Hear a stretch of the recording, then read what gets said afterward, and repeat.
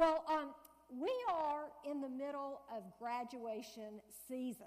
I don't know about y'all, but on social media, I'm on Facebook and Instagram, and when I get on those two this whole week and the last week, I'm getting all these sweet, precious pictures of friends and people that I know, kindergarten graduations, graduation from high school.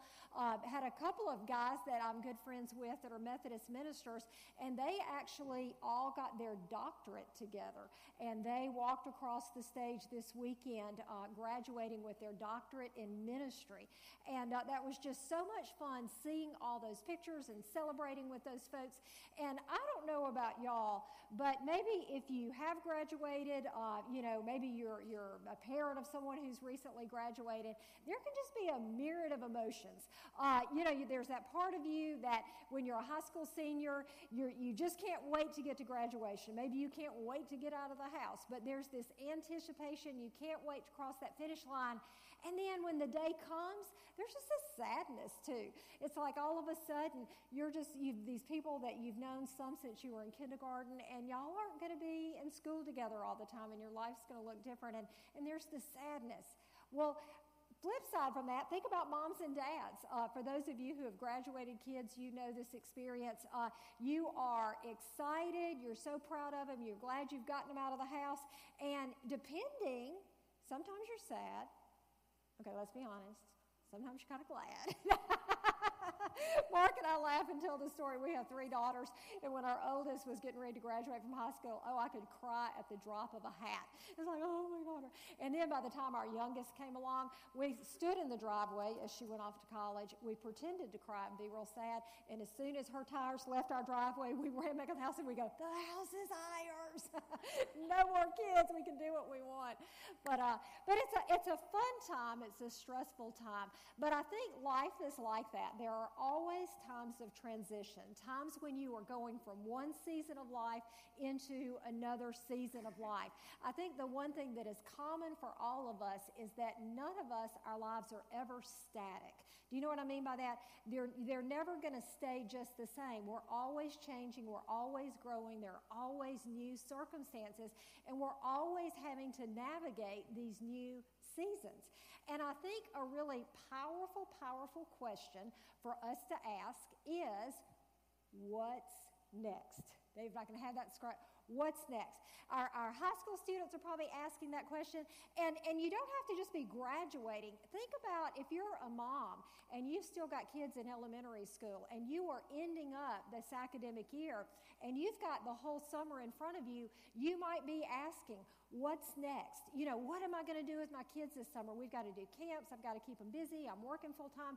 So we're often asking the questions, what's next? And I think this is such a powerful question that I want us to dig down and drill into a little bit today about what does that look like for your life and what does that look like for my life.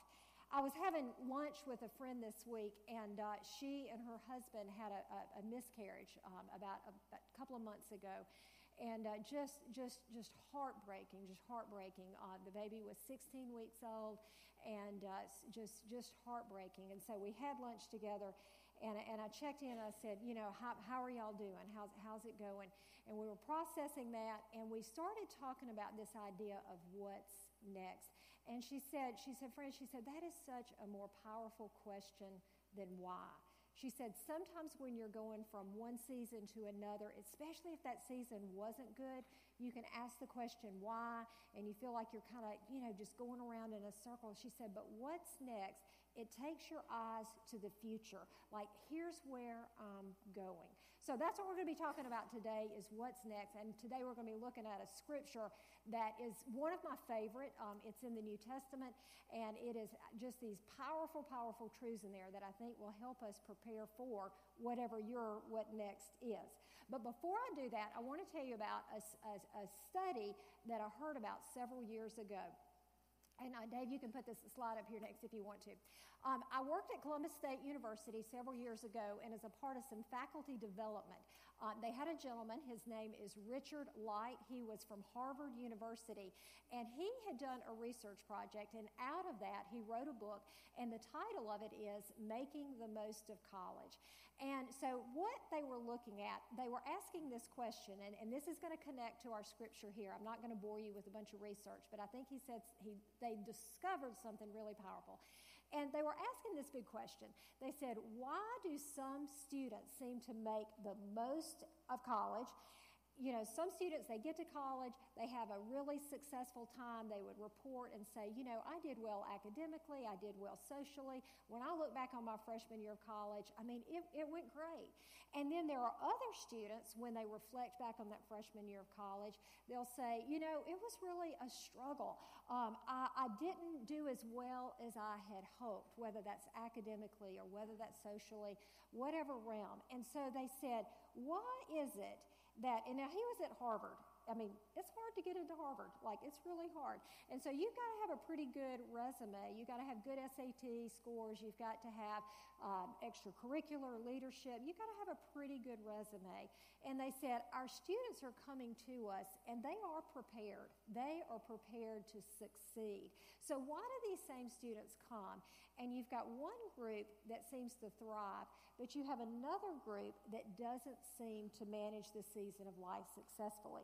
And they were asking the question, what is the difference? And then how can we help other students be successful? So they took sophomore students, and they divided them into two groups. Those who had been successful would report, and those who had not. And so they did a battery of interviews, a battery of, those little tests where you fill in the dots and all that kind of stuff, hours and hours and hours of research. And as they pored over this and as they looked at it, there was one thing that became absolutely clear and evident that was a distinguishing difference between the two groups. What do y'all think it was? Who said that? God? Okay, that's good. That is important, but that wasn't what they found out. A faith, maybe. Those are good, and that's what who knows? That might be, but here is what they found, and this is what I was not expecting when I heard this gentleman. He was kind of taking us through his research. He said, we asked this question, as you were thinking about making the transition from high school to college, what were you thinking about as you thought about that transition? What was going on in your mind? And he said that the students who were successful all talked about this. They talked about a lot of stuff, but they all talked about one thing. There was one word that they mentioned over and over and over and over. Those who had not been successful, there was the absence of this word. And that one word was this: time. Time. Now, when I read that, I thought, And here's what he said. It wasn't how they necessarily managed their time when they got to college, though that was important, but it was the fact that before they headed to college, they were thinking about and considering that their time would have to be managed differently than it was in high school. They were thinking about the fact that in high school, they were in school, say, from 8:30 to 3 or whatever, but when you get to college, time looked different. You have a class and then you have free time.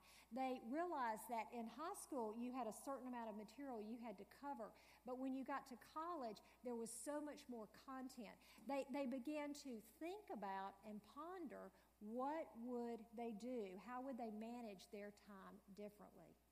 And when I heard that, I thought, that is such a powerful, powerful insight. And it is no surprise, I think sometimes that when you see research in the social sciences and it highlights something kind of like, oh, that's kind of cool, that you also will more times than not see that same principle echoed in the scriptures. And that's what I'm going to take us to today, is a passage in Ephesians that gives us it's almost like if you can say, here's this truth, and I would say the Harvard research, they were kind of looking at it from this angle. The Apostle Paul is going to pull over here, and he's going to let us see it in a different direction.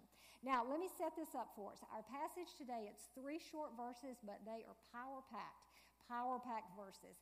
And they come from the book of Ephesians. And what this is, in the New Testament, the Apostle Paul, y'all may have read about his story, know about him from the book of Acts. He was a follower of Christ. He had a very dramatic conversion experience after the resurrection, and he was a missionary. He went around the whole Mediterranean basin starting churches, and then after he left these churches, he would write them letters, and these letters would be read. And the book of Ephesians, they believe, was not just written to one church, but was actually written to several churches, and it's what they call a circular letter, meaning that it might be at Martha Bowman one week, and it would be read here, and then someone would take that letter and take it to, let's say, Vineville, and they would read it there. You kind of get my gist. So it was a circular letter, and it's just chock full of so many great, great insights about how to do this life as believers, how to live out this Christian life. And so let's dig into our first scripture here. So Ephesians 5, and it's also there in your program. He writes, this is how he begins. And we're just going to take it slow. We're going to unpack it word by word because I think it is so rich. I don't want you to miss any of this. He says, therefore, be careful how you walk. Therefore, be careful how you walk. And if you're underlining, if you've got a pen, let me encourage you to circle the word careful, because that's what I feel like these high school seniors were doing as they were transitioning to their freshman year of college. The word in the Greek literally means to look carefully, to think about, to contemplate, to weigh carefully, to ask the question, what is the wise thing to do? I'm going to decide and not slide. Have y'all ever heard that phrase, to decide not to slide? To slide is what those who weren't successful did. They went from high school, they transitioned to college, and they just kind of slid into it, thinking that the same skills that worked in high school were going to carry over to college, but they needed new skills. And so to think carefully, to be considerate, to ponder, and to recognize, I'm heading into a new season. The landscape is going to be different. I might need different skills. I might need to think about this. And that's what those college students did. But for us, we have a few folks in here who are transitioning to college. But every single one of us, we have new seasons that we are transitioning into. And I don't know what your season is, but think about that. And then let's apply this verse to our life. He says, therefore, think carefully how you walk, not as unwise men, but as wise. And so he sets it up here. We've got this dichotomy. This is how a wise person approaches life, and here is how an unwise person approaches life. I was kind of, going through this in the Greek, not that I speak or read Greek, but there's these great helps on the internet, just so you know. But anyway, one of the words for unwise is a fool. One just said, stupid. Don't be stupid. Pay attention. It's going to be different.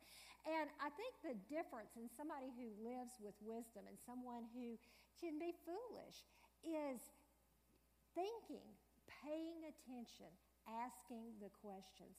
Pause, consider. He says, therefore, be careful how you walk, not as unwise men, but as wise. Verse 16. He goes on and he says, this is going to be the difference between the wise person and the fool, the wise person and the stupid person. He says, make the most of your what? Time.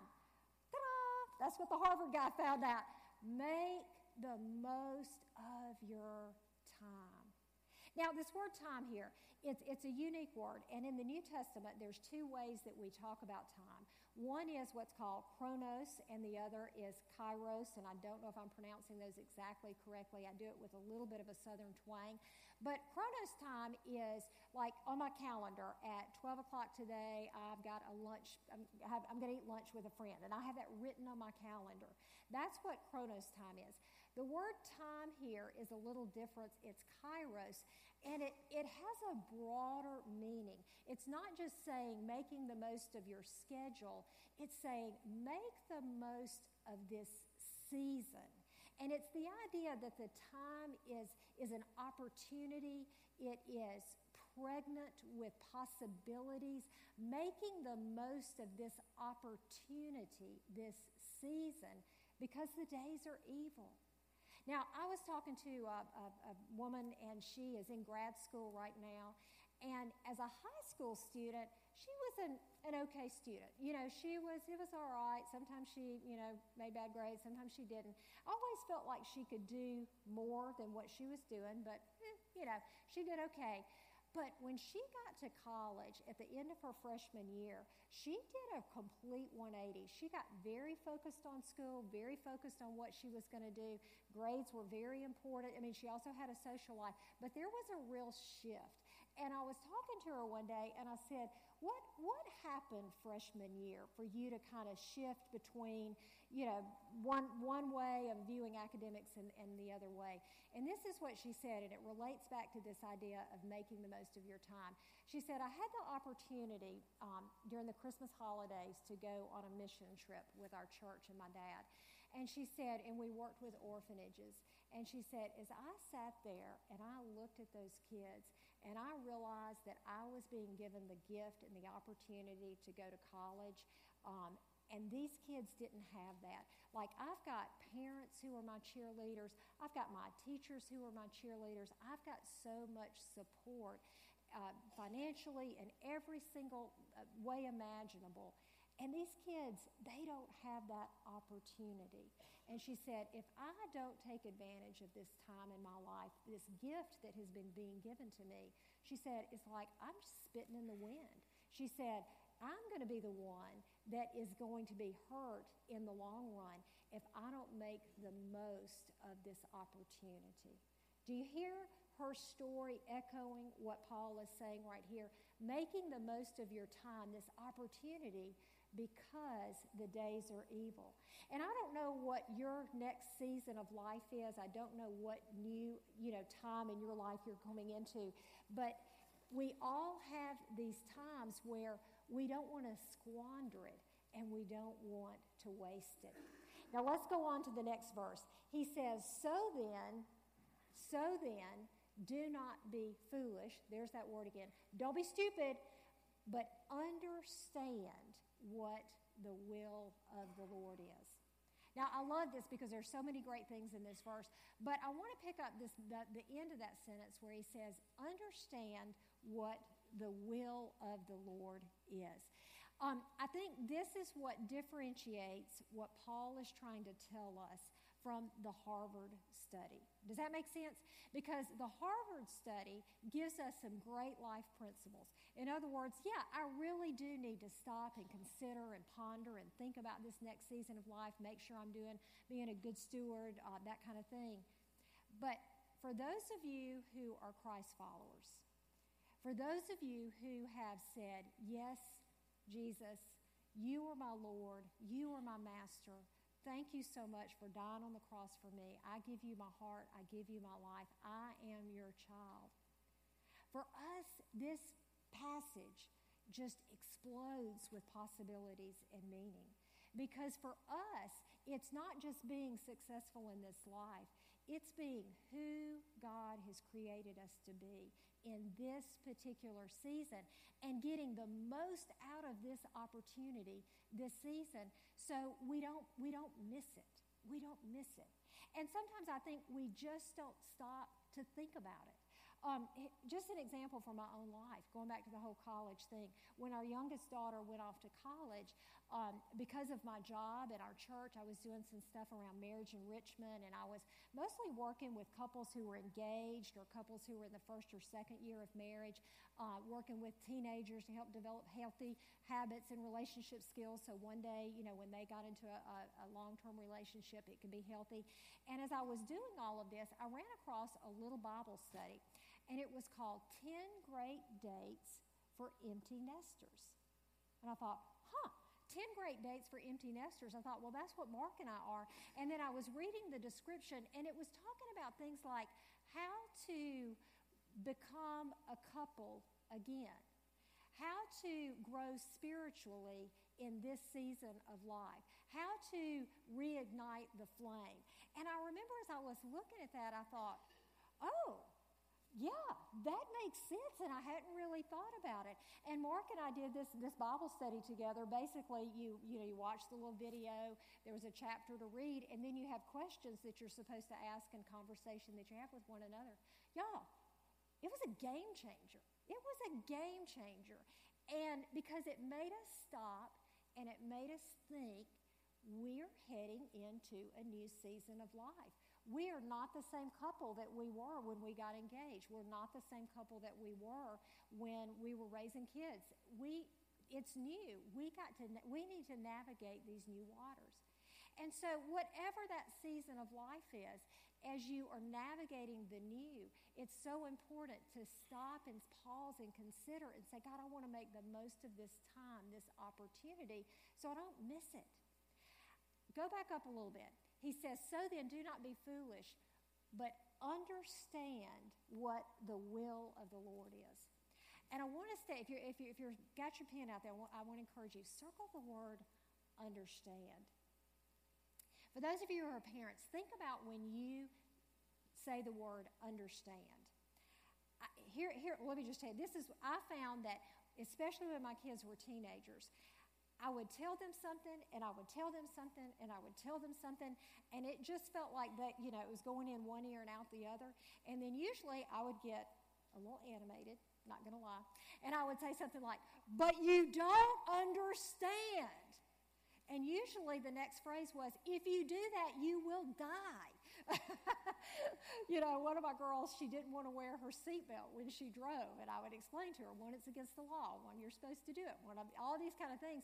And then what I would just usually boil it down to, if you have a wreck, you are flying through the windshield, and you will die. You don't, understand. So when you think about what I feel like Paul is saying here, he says, y'all, don't be stupid. Don't be foolish. Understand. You already know it. You already know right, wrong, all that good stuff. Understand the significance of this moment and what you're going to miss and what you're going to lose if you don't understand how God would have you use this season.